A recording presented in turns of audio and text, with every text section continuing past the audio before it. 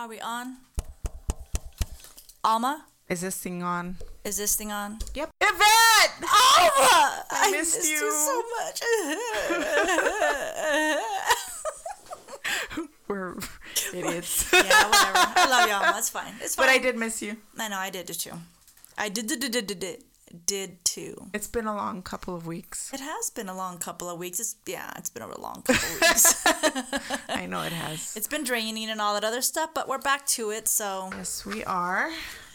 On the last podcast that I did with Mario, I kind of mentioned that we were going to put pictures of our prototype shirts up. Okay. Well, we could kind of do that today.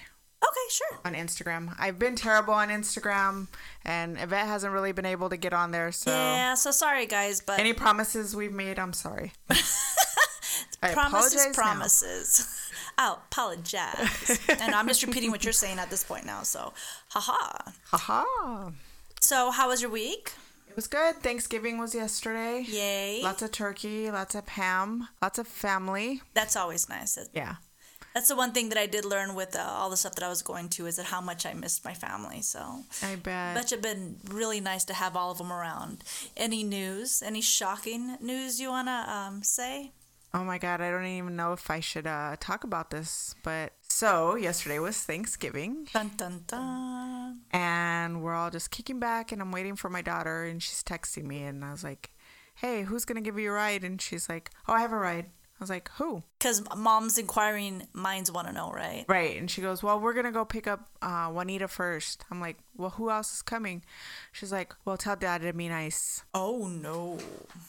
I said, okay, why? Because I'm bringing somebody over for you guys to meet. And I was like, no. Who? And she's like, I'm bringing my boyfriend over.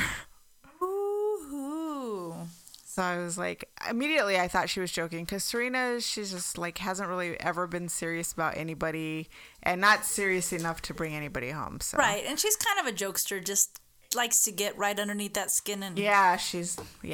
And she's got very dry humor. Yes. She's funny though. Yeah. So she's like, and tell Isaiah to be nice too. That's a bigger problem. you know, you're just going to get some shit from Big Brother. Yeah. So... I mean, Albert took it as well as could be expected. Actually, he did better than I thought. And Isaiah, Big Brother, actually took it worse than I thought. Like he was the one that was mean mugging. But you know, girl, I honestly think that sometimes brothers just take things harder. I don't know. It's a weird thing. I think because they're the oldest, because they got to take care of their younger siblings, especially when they're a girl. Because, I mean, you probably can't even count how many times Albert's lectured him, take care of your sister. Right. Take care of your sister. That's exactly. You know what I mean? Yeah. So he feels that big protector. He's the oldest, Serena's the baby, and they've always been they all have their little spats here and there, but they're also very protective of each other. And Isaiah's he's been that way since he was really little. Like, even if one of the kids did something wrong and I was like, I'm going to whoop your butt, kid. And he would literally put himself in between. Okay, let me just say, I've never ever spanked Serena. I might have tapped Mario's bottom a couple times, but he was just like so protective. He would put himself literally in between, even as a toddler, as a 4-year-old. You're not gonna touch my sister. Aww. And even Mario, sweet. he'd be like with that with Mario. So yeah, he took it. He gave him an extra long handshake that made me a little uncomfortable. And I don't know what was said, but oh my God, girl, wish you would have video of that. That would make me laugh so much right now. Just seeing how that boy was a little bit uncomfortable. And sorry, Serena, I love you, but still, that's funny. That's a rite of passage, He was though. very nice and he was very respectful. So that's kind of a rite of passage. Because, like, I remember when I had my first boyfriend go and actually pick me up at my house, my grandma just, quote unquote, happened to be having a get together. So he had to go through a line of about 10 Mexican men looking at him like, where's Yvette going? Who's this guy? Blah, blah, blah. He had to pass by them, intimidating, knocking on the door. Right. And I'm like, stop. They were like, who's that? And then you just hear them just talking a bunch of shit in the background. And I'll never forget that. He was so beat red. He was just so intimidated. It made me laugh a little bit. You took a little bit of pleasure out of that. Oh, I did. It was funny as fuck. Oh, yeah. I've missed you. Ting, ting. Ding, ding, drink, drink. Hold up, therapy. We had our therapy session a little bit early, so if we sound a little bit like vented, it's because we have been. We actually got our first. Oh, hold on. I'm Yvette. I'm Alma. And we're Tipsy Tales. Hello. Hello, hello. It's Friday night for us. Yeah. So we actually got our first fan present. My beautiful friend Kelly actually brought us some wine from California. It's a Paseo Robles, 1931. No, I'm not that lucky. But I was like, damn. She don't love you that much. No, no, but sip this thing. So, anyways, it is from Chateau Latour. I don't know if I'm saying that right. It's called Stiletto. I guarantee you. I don't know what Latour. My left toe or my right toe? I'm gonna say it's a toe. Whatever, Alma. So it's what's stiletto? Stiletto? It's just, oh my God. I was actually looking, so I'm totally sidetracking, but I was actually looking at a murder. Some girl in Texas actually killed her man with a 5-inch stiletto. That's some real shit. That's some real imagination right there. You want to take a guess that she was Latina or not? I'm going to guess that she was. She really was, so. Oh my God. But anyways, so. You're giving us a bad name. Man, I know, right? We're nice sometimes. We are nice.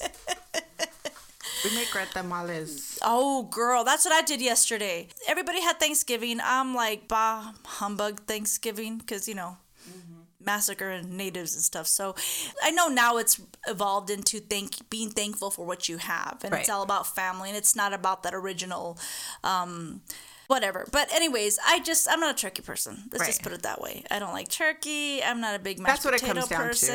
And not only that, but I'm literally by myself almost every Thanksgiving. So my daughter Talia was with me. We decided we were going to start drinking at like 1-ish and making tamales. So that was our tamale giving. You didn't even bring me any. I know, girl. I thought about it, but I was racing because I had computer problems. It was an issue. I heard a computer almost died today. Oh my God, the computer almost died today. But anyway, so we made some tamales, and then at the end of the night, I'm like, you know what I want to watch, Talia? And Talia's like, what do you want to watch, Mom? And I'm like, I want to watch The Last Dragon. She's like, I don't think I saw that. I'm like, you've seen it. Your brother's seen it. Everybody thinks he's weird because he likes that fucking offshoot movie. But it's my fave. Movie. Same. So I sat there.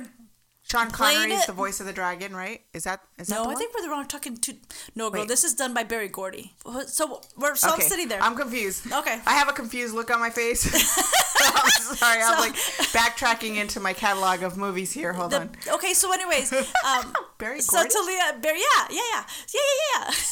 So I'll be here with Talia's like, so Talia is getting herself another drink, and of course, the guy, which I'm dying because I don't realize that his outfit is actually football pads. Okay, I know what you're talking about. So he's like, okay. So there's this tribe of people that are like, who's the meanest? Show enough.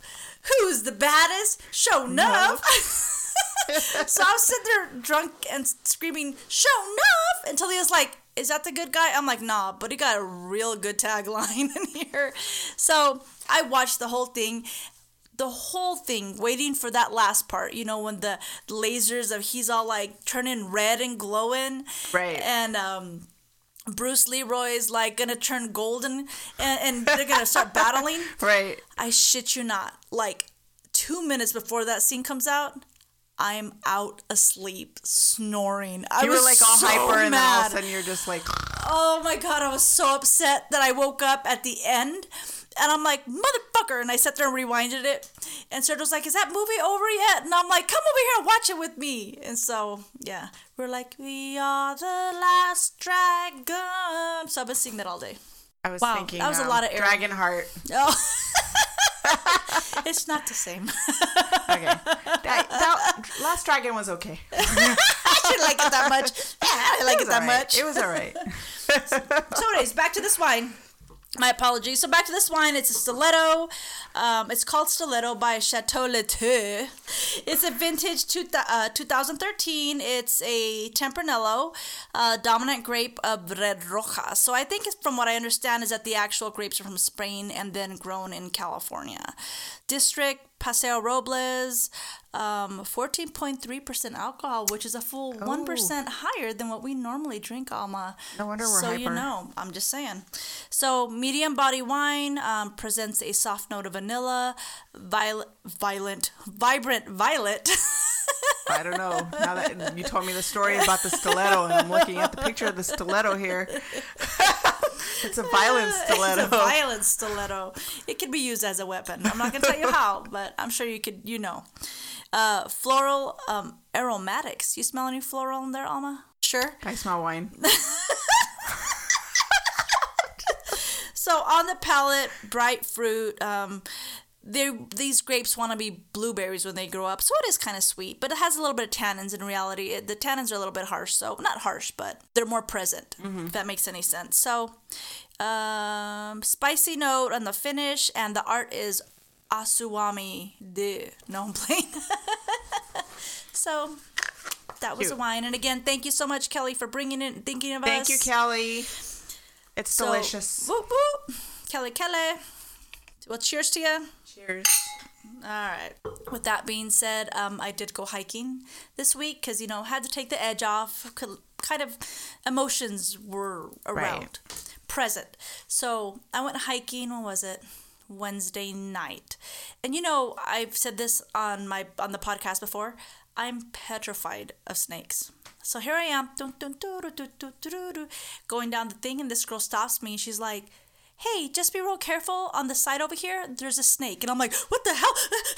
And she's like, calm down. It's a little snake. And I'm like, what? It's a snake? Girl, it's a little one. Just stay on that side of the trail. It's probably more dangerous for you to react to it than the actual snake. So I'm like, oh my God. So I was literally going to turn around and go to my car. I'm not even playing. I am like petrified. So I'm just like, stop it. Just put your headphones on. You probably pass by 100 snakes, but you don't know, music's too loud. You just keep on cruising. Just watch where you're stepping. I literally ran that flat part where I have to get back on the mountain because I was going up my second time. Right. With my ass clenched so tight, running down the trail. Why? Because I was scared, man. I was all like, and I'm just running as fast as I can. And I'm all looking, and I keep on hearing this, because they're rattlesnakes, and I'm like, and I'm just running as fast as I can. So the next day, I was so sore from running that small little quarter mile as fast as it was probably more like 800 feet, but still, whatever. I'm going to say quarter. But anyways, I ran so fast through there. I was like, I was scared. I'm not going to lie. I just have a visual of you clenching your butt cheeks while you're running. Girl, I'm sure it was pretty comedic. I'm not going to lie. Oh my God. And then everybody was jumping here. It was just, but I was trying to get through that. People were probably like, the hell is she wrong with probably her? has Tourette's or something. She's special. Oh my God. Oh my God, I sure Yvette, was, man. I have missed you. Oh, that makes me... Shit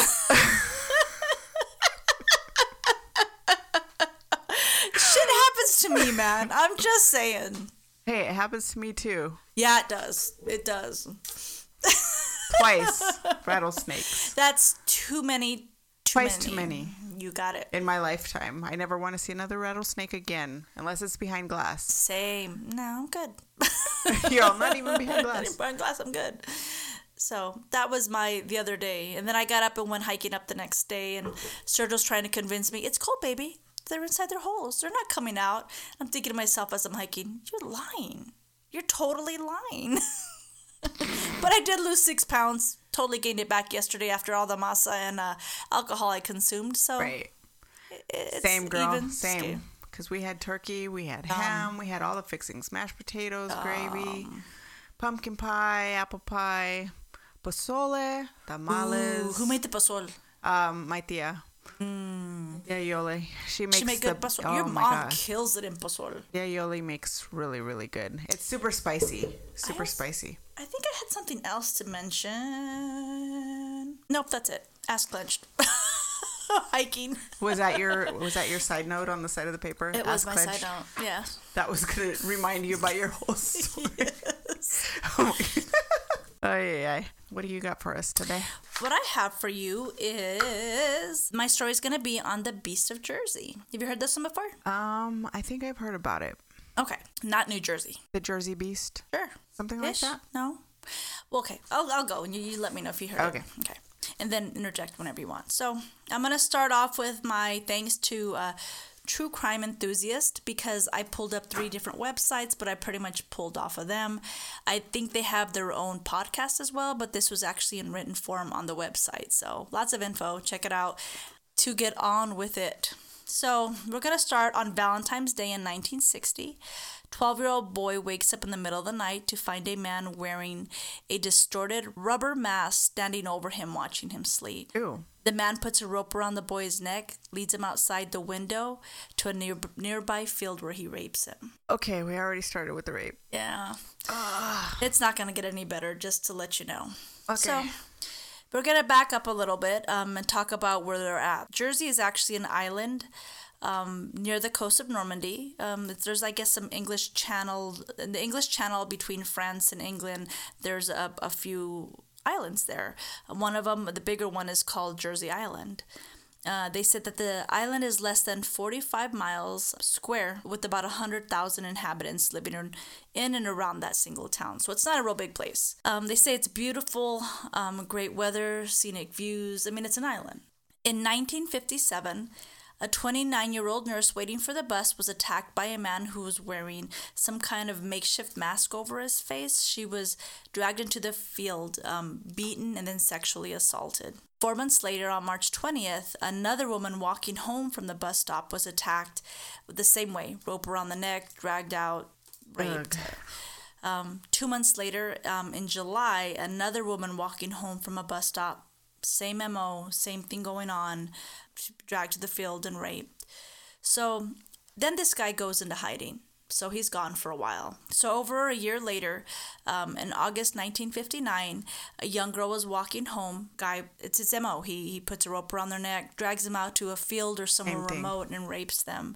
Another 28-year-old, that happens to the 28-year-old girl about a month later in October. She was able to actually fight him off, enough for him to actually give up and move on. But still, it's the attack either way. So as they're reporting these crimes, the detectives are starting to notice that the same characteristics that these girls are describing about this man.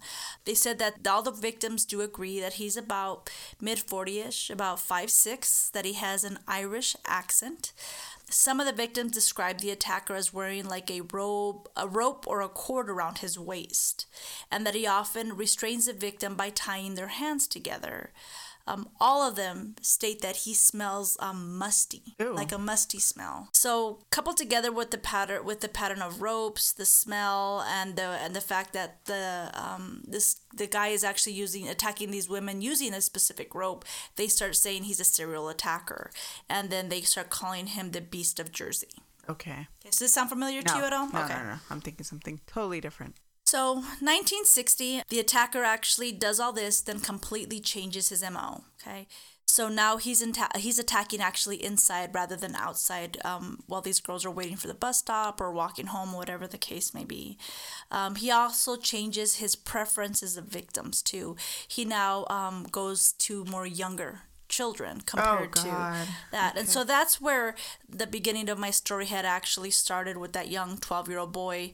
Again, he was asleep at home. He was woken by a man who actually climbed through his window. He had this distorted rubber mask and a woman's wig. So this is what he wakes up to. He had a rope placed around his neck. Got it. Great. I have pictures. You just wait. Oh, my God. So, actually, I'm going to show you that right now. Of course you are. You ready for this? Oh, my God! Yeah. That's nightmare fuel right there. Yeah. That's the freakiest shit I've ever seen. I agree. I'm not going to be able to get that out of my head now. I know. Oh, my God. I'm not laughing because it's funny. I'm laughing because that shit is freaky as hell. If I woke up and saw that over me in the dark, I'd probably just die of fright right there. Girl, I'm with you 100%.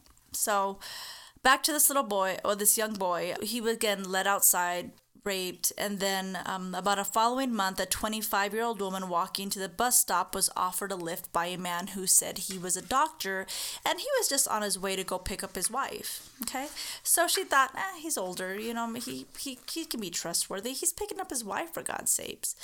So, and I guess, especially in this point in time, the place being so small, I guess this happens quite often. People offer people rides, and it isn't that big of a deal. Right. So she accepted, got into his car, and began to notice that he was wearing a cap, a trench coat, and gloves.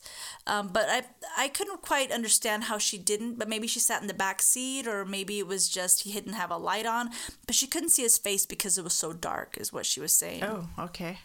So as soon as she starts putting 1 and 1 to equal 2 together, I guess he pretty much presses on the gas and just starts hauling ass with her in the car.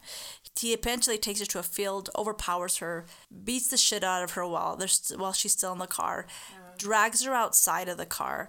Again, because it says MO, he rapes her, then he puts her back into the car, and so when he put her in the car and he's driving, she manages to open up the door and jumps the fuck out that car. Wow.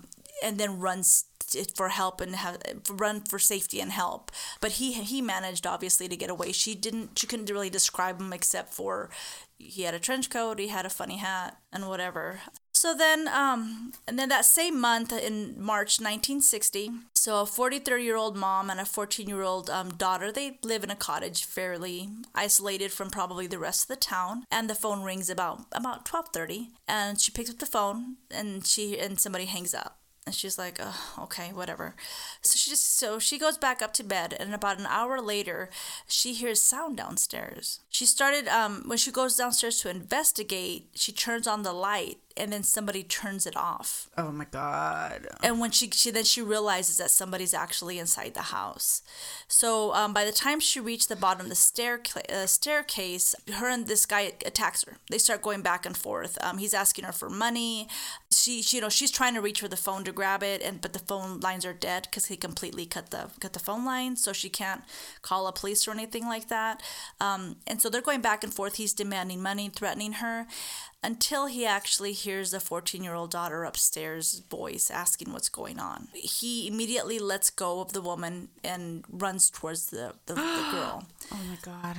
Mom's seen what's the word I'm looking for? She's actually seen a time to escape and to go get help. Right. Leaves. By the time she gets back, her daughter's like brutally raped and beaten, but she's still alive. And again, right here it notes that she actually took a chance to flee to get help, but again, she was just horrifically raped when she got back and stuff. So which is his signature. Again, never caught. So at this point in time, is it out in the media, like newspapers? And we're actually like, getting. I mean, I'm pretty sure it is at this point. Probably not as much as they want as it should be, but I'm sure it's out there, and people are probably panicking. They're terrorized because again, you got to realize this is a couple years in the making, where he took a year off. People forget, think he's gone, and then he just shows up again. Right. I'm like, what a dick, but period, what a dick, but goddamn, what a monster. In April, a 14-year-old girl wakes up in her room to find a man wearing that strange-looking mask, and she just started screaming. So they didn't really elaborate on this website, and bear with me because my company was having a bunch of computer issues. So I'm not sure if she was attacked or if maybe her screams actually scared him to go back the fuck out the window. So in July of that same year, an 8-year-old boy was abducted from his home by a man wearing a raincoat, put that same rope around his neck, took him out, raped him, brought him back, and then left him on his doorstep. So he hasn't really killed anybody up until now, right? Right. Okay. At that point in time, nothing. From July on to the rest of the year, there's no more attacks. But then again, starting the beginning of the following year in February, there was an attack on a 12-year-old boy. Again, same exact MO. Then an attack on an 11-year-old boy in March of that same year. And then another 11-year-old girl in April. So he's just like monthly at this point in time. So the attacks at this point have been going on for 3 years, and the Jersey police, they just can't catch them. I mean, they don't have enough evidence to find out, to even have a suspect. Although people did think it was this one guy, which it totally wasn't. Burned down his house. I mean, literally like ran him out of the the island.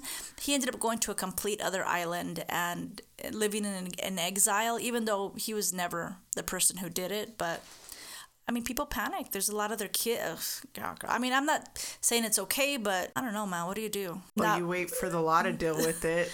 Yeah, but it's been 3 years. Right. You know what I'm saying? I mean, I'm not condoning what they did, but damn. I mean, I don't know.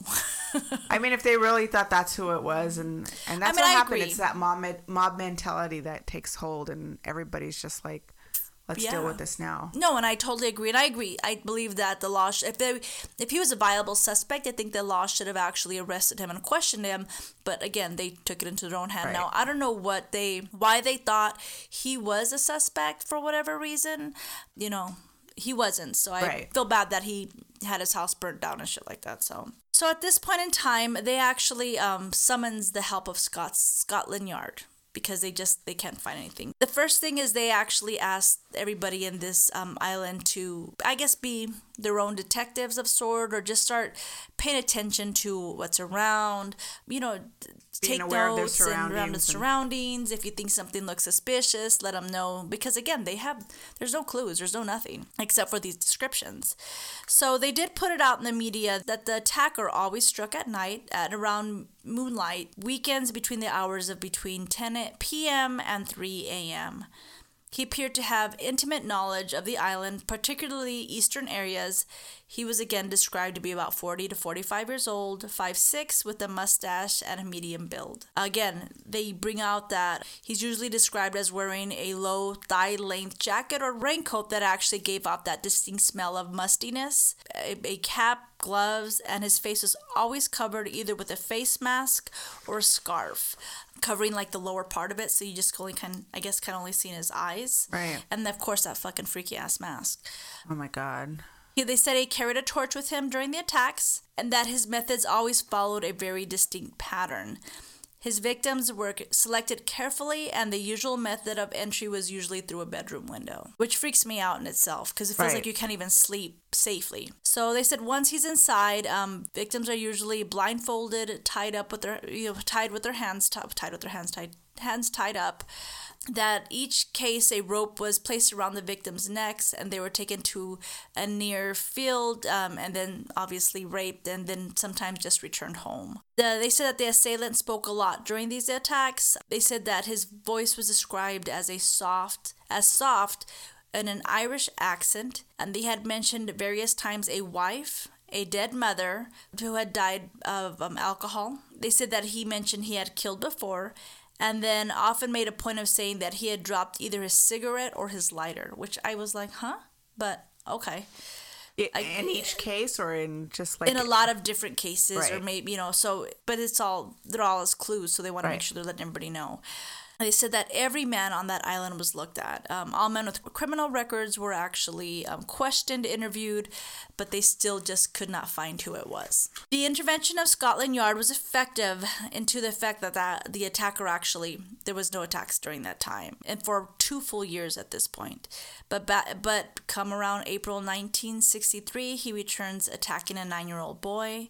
And then in November of that same year, an 11-year-old boy, and then he's just gone again. But then he comes back 6 months later in 1964 in July, attacking a 10-year-old little girl. A 16-year-old boy followed in August, and then he stopped, and then there was no more attacks again for 2 full years. Oh, wow. So it almost seems like he's just fucking with people at that point. And then, of course, the hunt dies down after 2 years of just quiet. Or maybe does he go to jail or something? Well, I think people are also like... I mean, you remember being in Arizona and having those serial shooters. If there was a pause at any point, you're like, oh, maybe they're not going to do it anymore, or whatever the case may be. They just died down after 2 years. People probably thought he left or whatever, for whatever reason they're thinking. So in 1966, the Jersey police receive a strange letter from an author claiming to be the Beast of Jersey. The letter says as follows: "My dear sir, I think that it is just the time to tell you that you are just wasting your time, as every time I have done what I always intended to do, and remember it will not stop at this, but I will be fair to you and give you a chance. I have never had much out of this life, but I intend to get everything I can now. I have always wanted to do the perfect crime. I have done this, but this time let the moon shine very bright in September, because this time it must be perfect. Not one, but two. I am not a maniac by a long shot, but I like to play with you people. You will hear from me before September, and I will give you all the clues. Just see if you can catch me. Yours very sincerely, Wait and See. Another letter. I was thinking that same thing when God. You're like, I was dying when you and Mario were talking about how dramatic. So I was thinking that when I was like, oh my God, the drama, right? He's so into himself. Like, right? I'm going to commit the perfect crime. So he's like saying in September he's going to do something else. Yeah, pretty much. Okay. So before this is 1966. September. Yeah. Okay. So just as he said, August 1966, a savage rape on a 15-year-old girl, as the letter had promised. The attack mirrored the previous ones. The method and description was signature of the beast. But this time there was a new detail on the attack. There was strange, long scratches, regularly spaced and always parallel, were found on the victim's torso for the first time in any of the series of rapes and attacks. Really? That's weird. Definitely, because he seems to change it up quite a bit between putting long pauses in between his attacks. Following this attack, there then remained the longest lull in the series. So there were no more reports of attacks for the remainder of the decade. So that means he went 4 years without any other attacks at all. Wow. But come August 1970, when a 13-year-old boy was awakened in his home by a torch shining in his face, the beast made the boy get out of his bed, took him to a field at the rear of his house.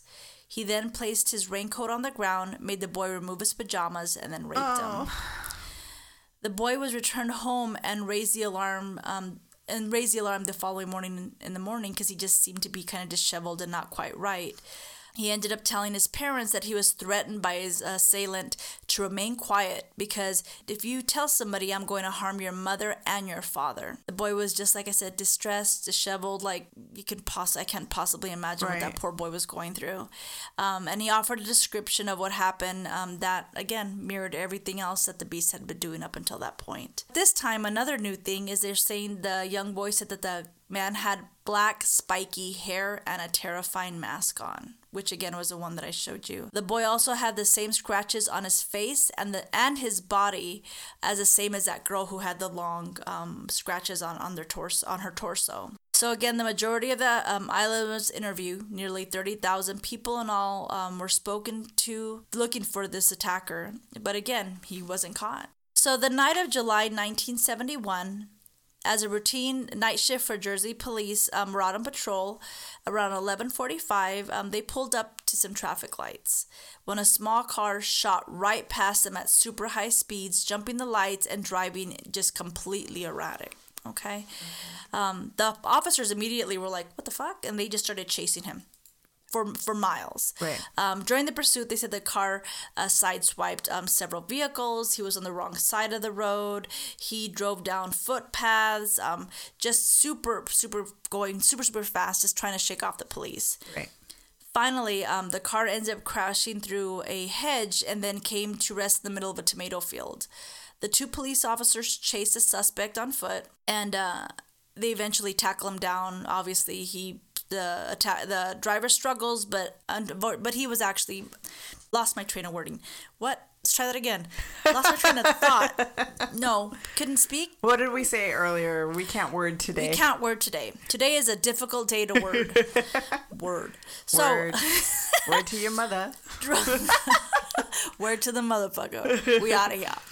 No. So anyways, so he struggled, got tackled. They arrested his motherfucking ass. As they arrested him, they didn't even realize who they even had in their possession. And it turns out that this dumbass actually thought the police was a barricade, so he freaked out, just fucking started hauling ass. Oh, so he was like paranoid. Yeah, well, yeah. In the light of the police station, they clearly saw how the man looked and how he was dressed. They said that he was wearing an old raincoat which overwhelmingly smelled musty. The raincoat had 1-inch nails protruding from both shoulders and the lapels of the coat. And he was wearing cloth bands around each wrist, and then again they had 1-inch nails protruding out. Oh. So for me, it kind of reminded me of like punk rockers. Remember he used to wear those little things with spikes, obviously not nails, but with spikes. But that's what it reminded me a little bit of. They said he was wearing old trousers tucked into his socks, carpet slippers, and woolen gloves. And so when they asked him to take his shit out of his pocket, because, suspect, they said that there was a small torch, which I think they mean a flashlight, with black tape covering the front to provide only a narrow shaft of light so he can control that lighting. 2 lengths of rope, a peaked woolen cap, several empty cigar packets, rolls of adhesive tape, and a black wig with stiff, spiky hair. Oh, yeah. Suspect is a motherfucker.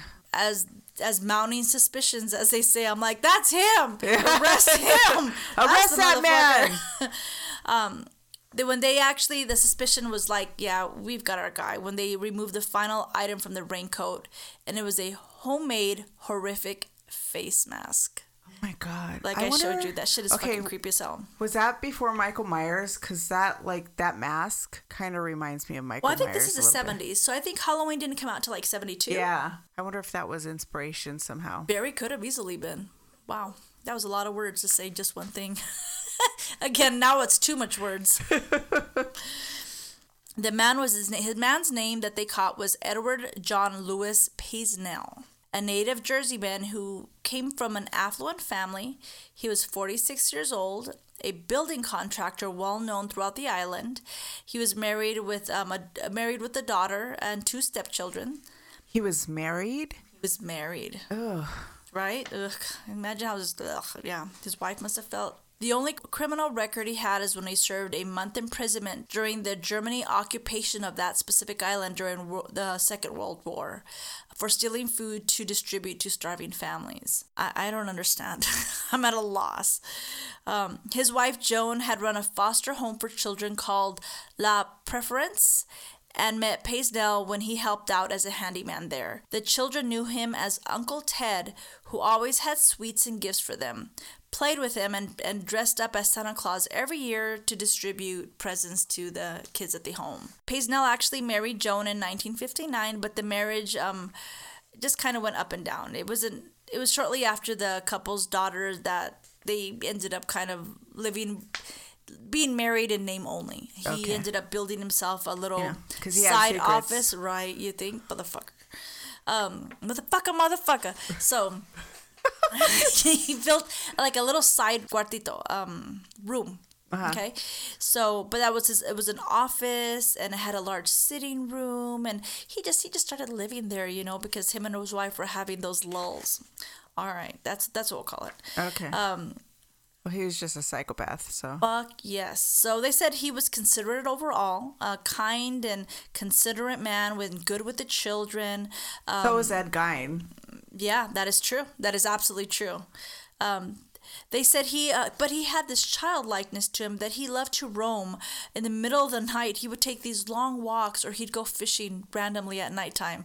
I'm like, that motherfucker was not fishing, nor was he taking long walks. His wife said sexually she considered him to be normal, and if anything, he had a low sex drive. Although at the time of his arrest, Paisnell at least had 1 mistress. Ugh, okay. Is it barf time? Yeah. A little bit, yeah. So when questioned about his strange apparel, he was asked to explain his actions on that night. And you want to guess what he said? Guess what he said? What did he say? He said he was on his way to an orgy, and he had to borrow the car to get there to avoid anyone seeing him or identifying him on the way there. Okay, that's fucking weird.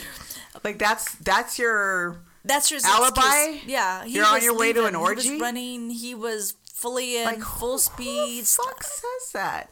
I'm just saying. Who the fuck does the things that he did? But that's just so weird. Right? Like, that's the first thing that popped into your head to say? Oh, yeah, I was on the that's way a to long orgy? list of weirdness, right? Okay. You can't even give him weird, because a lot of weird people are pretty cool. This motherfucker's just insane. Well, not really. He's fucked up, but whatever. So, they said that the nails in his clothing were a defense mechanism in case anybody tried to do martial arts on him. Yeah, because Bruce Leroy's on his tail, man. You know, there's a lot of those people out there ready to do martial arts on you. Sure enough. Okay.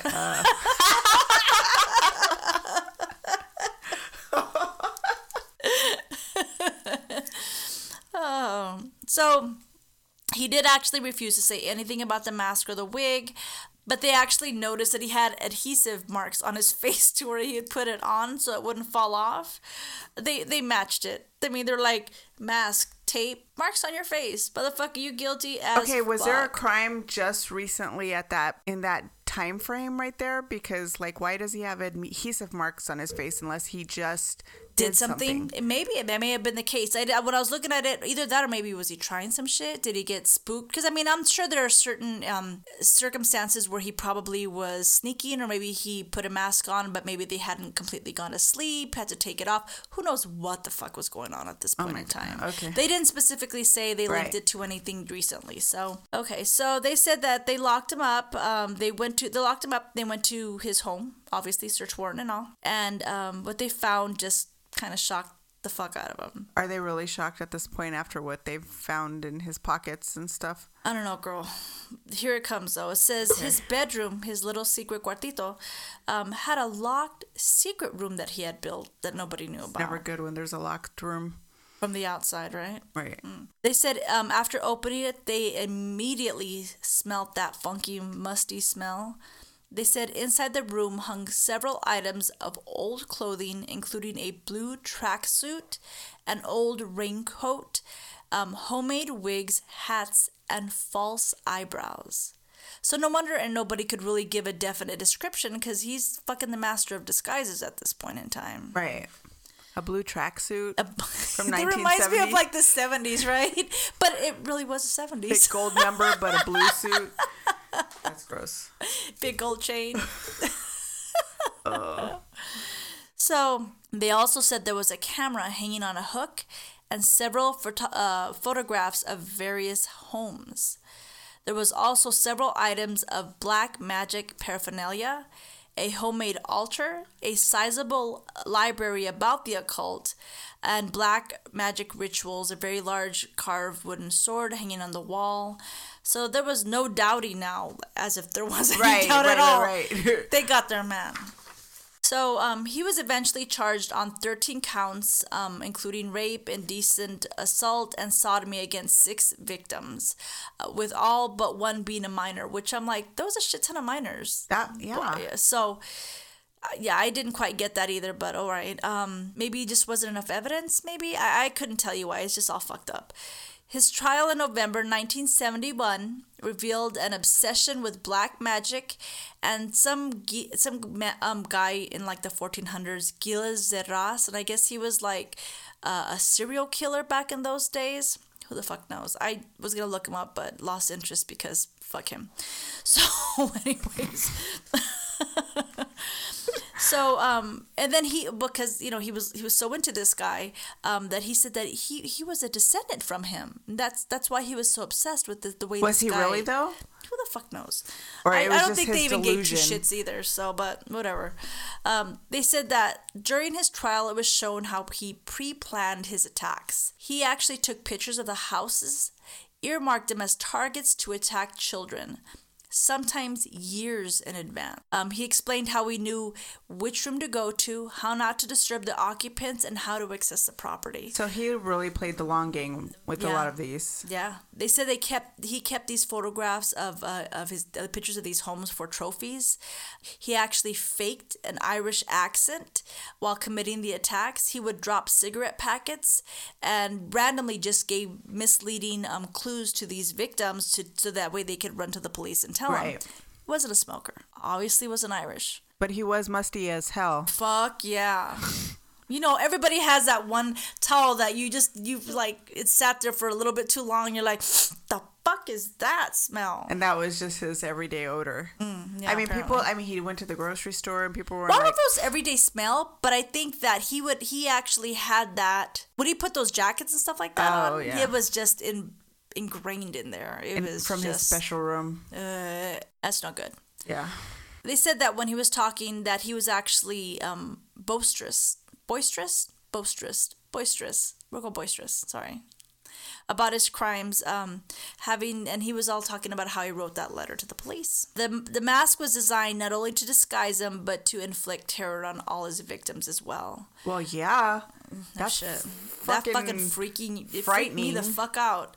They said the nails in his raincoat were played in such a position to injure somebody who was trying to grab them. So if you're trying to push his shoulders off or grab his wrist, you're going to stab yourself with these nails. Then obviously it would be easy for him to get away if he was interrupted. They also said that he was actually one of the 13 men in the island who had refused to give any fingerprints during the search, what was actually a right of Jersey residents at that time, which, civil liberties. Don't you think, but the people that refused, wouldn't you make it a point to research those people? Start investigating those people first? There's 13 of them, maybe. Was the police task force not enough? Was it just not enough clues, not enough evidence? You know what I mean? It's a small island, probably a smaller police force. Who knows what the resources were. Yeah. So on November 29th, 1971, it literally took 38 minutes to come back with a guilty verdict from the jury, which, go on, jury. They said that he was taken away to await his sentence. He stood in the same courtroom 2 weeks later. Wow, I can't speak. I'm not wording very well today. It's the wine. He took in the same court 2 weeks later and stood while they sentenced him to 30 years imprisonment for his monstrous crime. Which I'm like, really? He should have got life for that motherfucker. But I guess they only charged him with what they charged him with. 6 victims. Did you just say how many years? 30. Okay.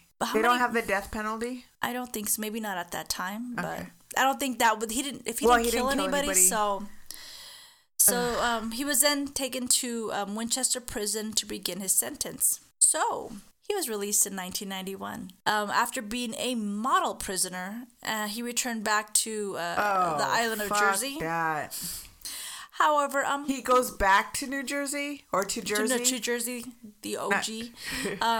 However, the peoples don't like him there. They don't want him there. I can't imagine why. They eventually fucking Did they burn his house down get the fuck out. I think they probably burned everything down at that point. He eventually moved to the Isle of Wight, which I'm assuming is right close to it. Maybe we can send him to the moon. Right? I'm saying that'd be better. Here's your oxygen mask with no oxygen. He ended up dying. These tanks are full. Right? Quote unquote.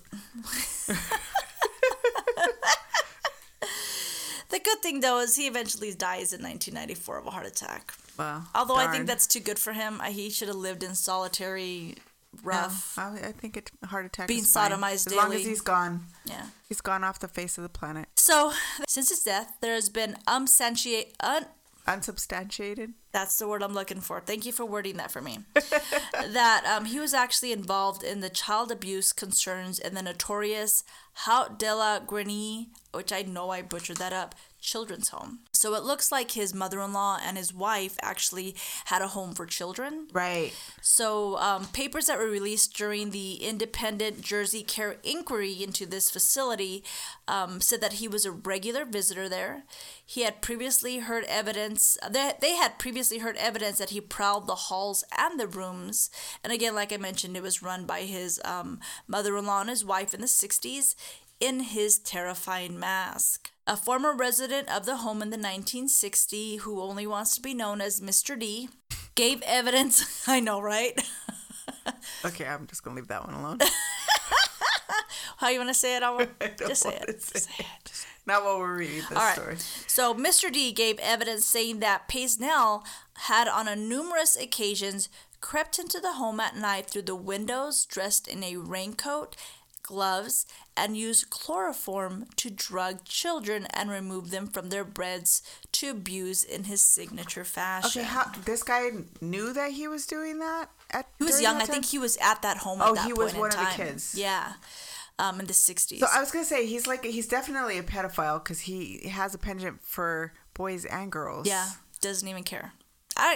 Yeah. So this is a statement from Mr. D. It says, one night I was asleep and I felt a presence in there, and it was Paisnel standing there staring at me. He had some kind of mask on. The Paisnel house was so eerie. When we were doing the outer buildings, you would see cats strung up, and you would actually see him strangling cats. I couldn't stay there any longer.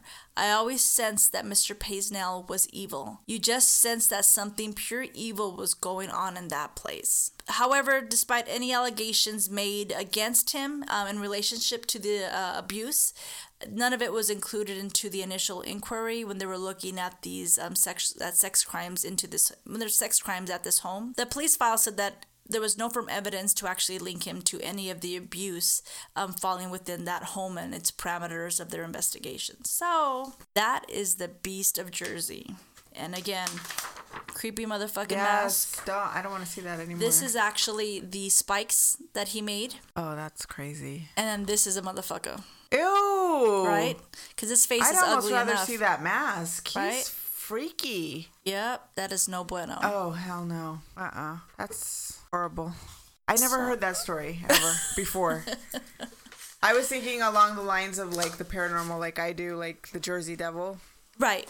And that's a whole different... Yeah. But that's New Jersey, I'm sure. Yeah. This is Old Jersey. Old Jersey. Original Jersey? Yeah. So, sorry, but yeah, that happened. That totally happened. And now I'm not going to be able to watch that visual from my brain right now. I saw that mask and I completely freaked the fuck out. Can you imagine waking up in the middle of the night? No. Just the visual of that. I don't even like dolls. No. That's, these poor victims have to have that visual in their mind for the rest of their life. Yep. On top of what they endured. Yes, ma'am. Yuck. That's a lot of therapy. Fuck that guy. Right, we need more wine. Fine. So makes that girl doing the stiletto killing not seem as bad as this guy, although she did murder him, so still bad, but still. Yeah, well, she was an actual murderer. Cut that out.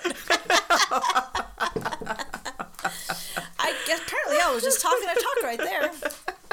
Hey Kelly, this wine is delicious. Thank you again. Yum yum yum. Yum yum yum yum yum yum yum yum yum yum yum yum. Is this our commercial? Apparently. It has to have a break between this. We're sponsoring cat food now. None of us have cats.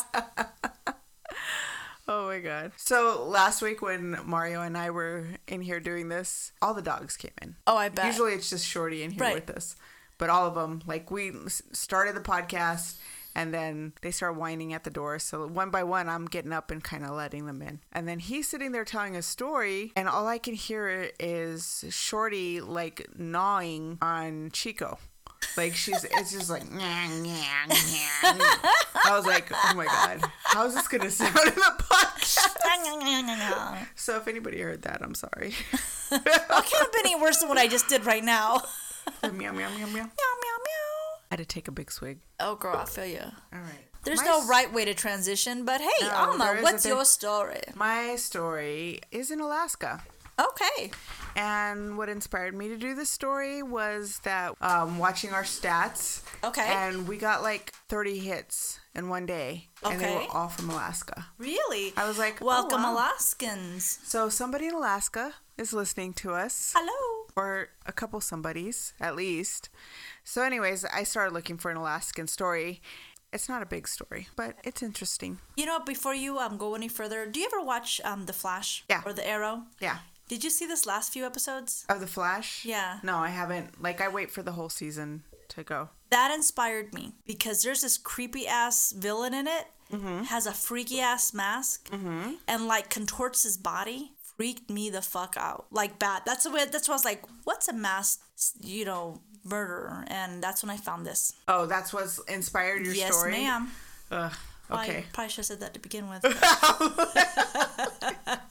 I'm like, where's she going with this? You're like, I know there's something. Deciphering it.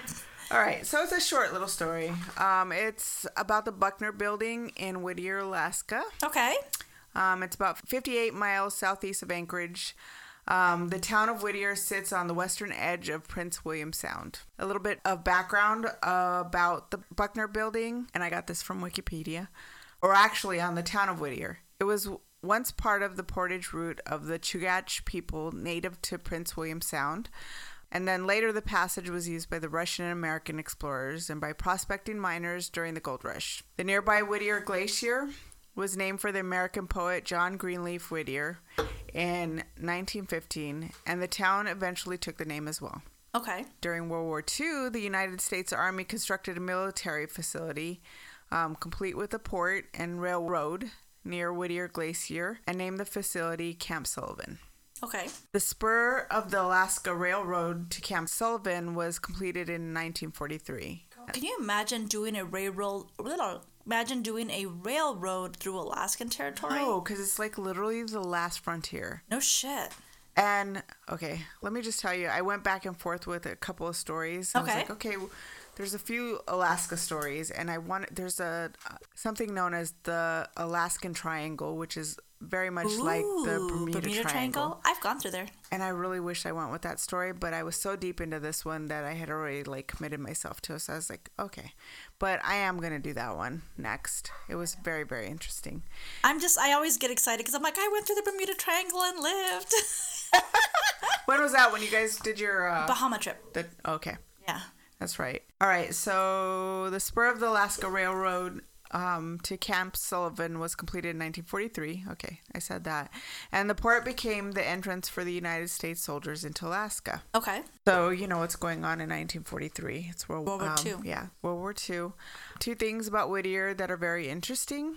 The only land access is through the Anton Anderson Memorial Tunnel. And I was actually really watching a YouTube video about this. This tunnel is a multi-use tunnel. Trains go through there. Okay. It's literally a one-way tunnel, and it's the only way in and out. So that's insane. They have this very complicated set of light systems. So at some point, people are coming in. The lights are letting people come in. Okay. And then the lights are letting people flow out. So you have to wait, and then when the trains go, nothing else is going in or out. Oh wow, that's insane. Yeah, so insane. So how big is it? Oh my God. Did I write that down? The town is in the northeast shore of no, it doesn't look like it did.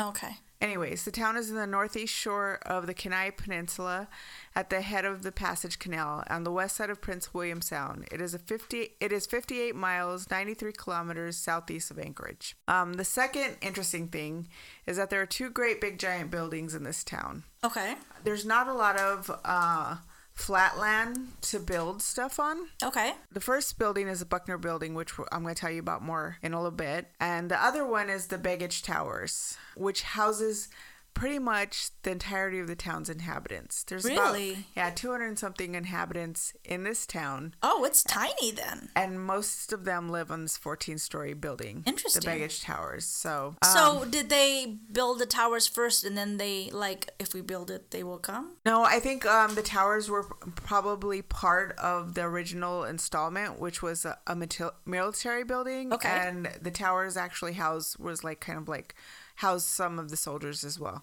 Okay. So, and then now it's like a condominium. Okay. Anyways, all right. Hey, you know what? Reuse, recycle. I'm all about that. Totally. It's just weird because we'll get into that. Okay. But it's like it's like a town unto itself because it's so cold. There's a school, a hospital, grocery stores, churches. Everything's in this building. Oh wow. And kind of the original building, the Buckner Building, was kind of the same thing, but on a military level. Okay. Okay, so also these days, Whittier is, for the most part, a port of call for the cruise ships. All the cruise ships stop here at some point. Chill there. Yeah. So on to the Buckner Building, which is, by the way, haunted. Oh. Of course. Ooh, The building itself is currently abandoned and has been since about 1966. It was named after General Simon Buckner, who died after commanding the defenses of Alaska early in the Second World War. He was stationed in the Pacific Theater and he was killed in the closing days of the Battle of Okinawa. He was the highest ranking U.S. military officer to have been killed at the hands of the enemy during the Second World War. So that's interesting. The building was completed in 1953. And I think building on it started late 1940s. Okay. Pretty much at the height of the Cold War, it was built to withstand a bomb attack and house as many as 1,000 soldiers. And I also read somewhere, so I think at some point it was like about 1,200, 1,500 soldiers. Okay. Lived there at one time, but in an emergency situation, 30,000 people could be put up there. Wow. Yeah. In case an army was to invade, and like I said, it was during the Cold War, so we were like literally waiting for the Soviet We were waiting Union. that through the 80s, right? Right. Up until that wall went down. You remember having those drills or Right. Oh yeah. Or being scared or just being afraid that like we were gonna be attacked. You know what used to scare the shit out of me? What's that movie? All the Russians attack. Why can I not remember it right now? The Russians attack Patrick and it's Swayze. like yes. Yeah. I can't think of the name. That always scared me. I don't know what it was. Wolverines. I know they're Wolverines, but right. God, I can't remember that movie. Somebody out there who's actually knowing They're screaming it at us right now. Movie right now. Yeah, sorry, we can't word today. We're gonna blame it on the wine, but for sure we know that's just our general disposition sometimes. Anyways, yeah, that was one of those movies that literally like scared the shit out of me because I really thought the Russians were coming. We're gonna attack us and everything. Oh, insane! But you know, Patrick Swayze back then, I was like, okay, I'm okay with that. I want to go with you. Did you ever see the remake?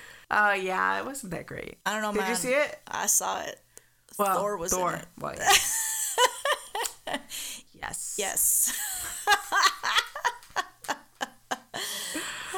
Let's see. Patrick Swayze, Chris Hemsworth, Swayze, okay. Hemsworth. Thor. He wins. He totally wins. Thor. If they... Say that again. Oh my God. Thor. I didn't see it with the lisp, or did I? Thor. That's okay, because I always say Tho. God damn, that movie's gonna drive me crazy. Go ahead. Well, you have your cell phone right there. I do. It's like a little computer in my hand. Google it. Google. All right. Anyways, there was a movie theater, a bowling alley, and also its own jail. There was, I think it pretty much had its own hospital, grocery store, all those other things. Okay. It was referred to as the city under one roof. The building is 6 stories tall, about 500 feet long, by 50 to 150, and then 150 feet wide, and is approximately 275,000 square feet. You know what that kind of reminds me a little of like an apocalypse time where everything's inside because it's too dangerous to breathe the atmosphere. And if you just see a picture of this building, it's very like just gray and monolithic, and then there's like a huge mountain, icy mountain behind it. So it just like is very like imposing over the city, like or over this town, like this big monolithic gray industrial looking building. And a drab and it's just, I have a picture actually. Red Dawn. Hello, we figured it out, guys. Ding, you don't ding, have to ding, keep ding, screaming at us. We found it out. Oh, that's interesting. Let me see. That is really interesting. Super drab. It is super drab. It looks gray, even though it's a black and white photo. It looks very gray. Oh yeah, even the color pictures it's pretty much the gray. same color. It's not very much different.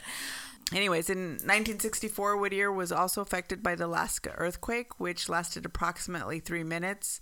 There were 13 deaths associated with the earthquake, and the building itself was slightly damaged, but was greatly minimized by the fact that the foundation was set into bedrock. Wow. It operated for a few more years, up until about 1966, and then the military pulled out of the port of Port Whittier, and the building was transferred to the General Services Administration. And then from there, the ownership of the building kind of transfers ownership. And then I think like the town purchases it. So it pretty much just falls into disrepair. Okay. For the next, how many, 30, 40 years. Which most buildings do when they're not. Yeah. And so it's taken over by the elements. I think in the 80s, the windows were all broken out at some point. Those are harsh elements, though. Yeah. And I'm not really clear as to why all the windows like were broken out in the 80s. Like it sounds like it just all happened. Like, well, that picture you're showing me has a little bit of graffiti, so it kind of makes you wonder if it was. Yeah, all the pictures, like every like surface that hasn't been corroded or deteriorated is pretty much all taken graffiti. Yeah. Anyways.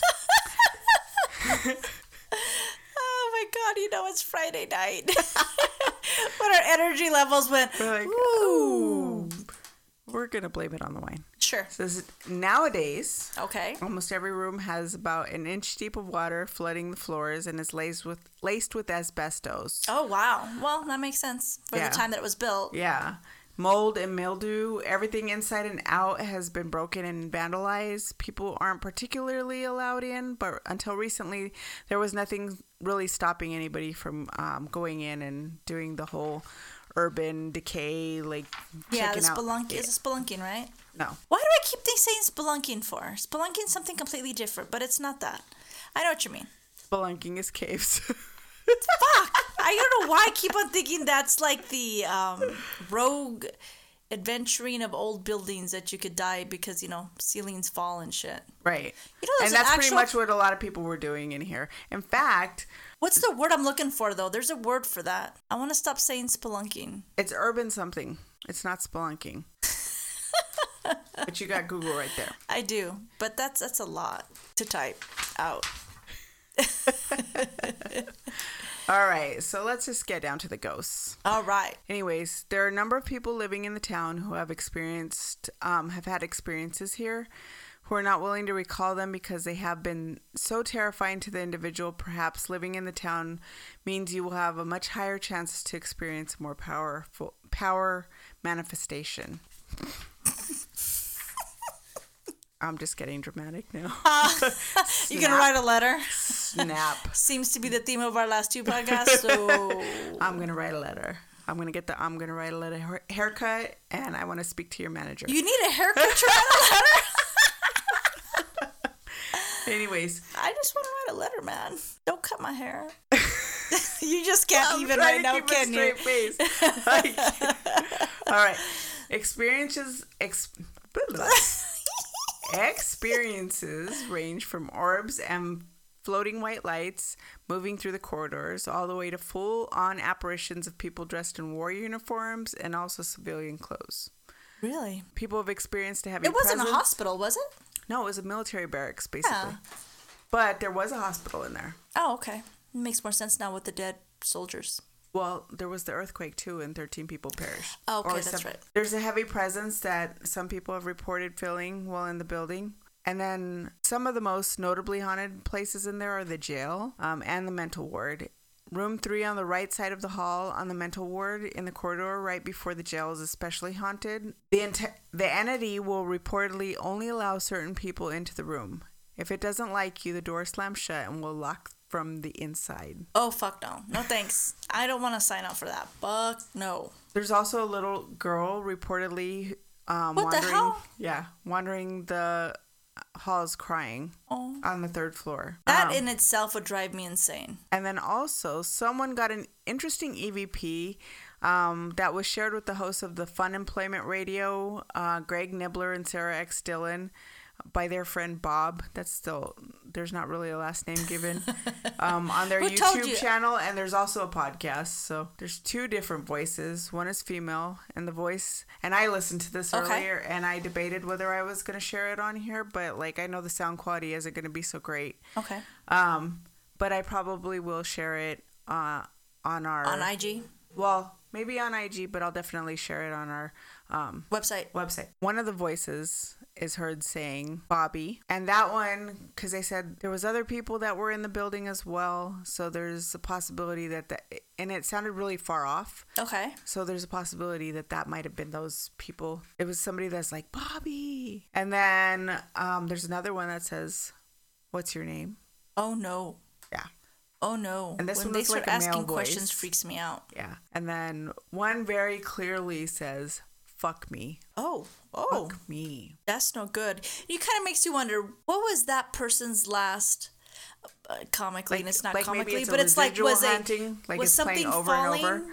Yeah, it was something falling. He's like, oh, fuck me when you know that there's no way out. Could be, you never know. Especially like if there was an earthquake, so maybe it was a victim of the earthquake, who knows. And then also, like I mentioned, there's like the other building in town. It's about 14 stories, and this is like it's basically a condominium where the whole town lives. Okay. Baggage Hall, the apartment building where most of the town lives, has its own share of stories as well. And this story I got from Reddit. It says most to do with soldiers still roaming the halls, some whistling, that's what they say. Someone will be walking alone at night when they hear footsteps behind them, but when they look, nobody's there. That's when the whistling starts. Oh, no.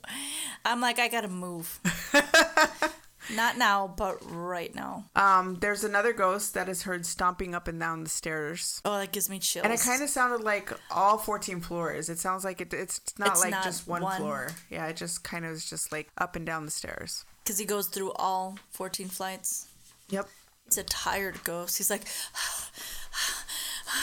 one more set stomping of stairs. Is a little dramatic too. He's like, this is bullshit. I am like doomed to roam the halls of this fucking place, and it's like 14 stories high, and I have to go up and down these goddamn stairs, right? Every fucking night. It's like Groundhog Day. That sucks. And then one of them is hungry. He or she once rattled around the kitchen of the city manager, Bob Prunella.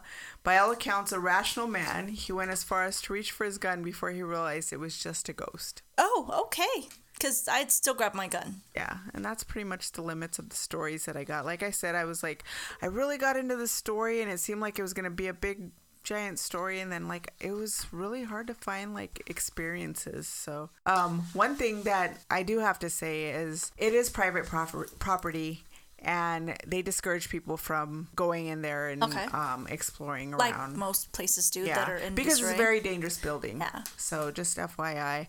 And I guess like the height of like people exploring, two guys actually skied through the halls. Oh shit.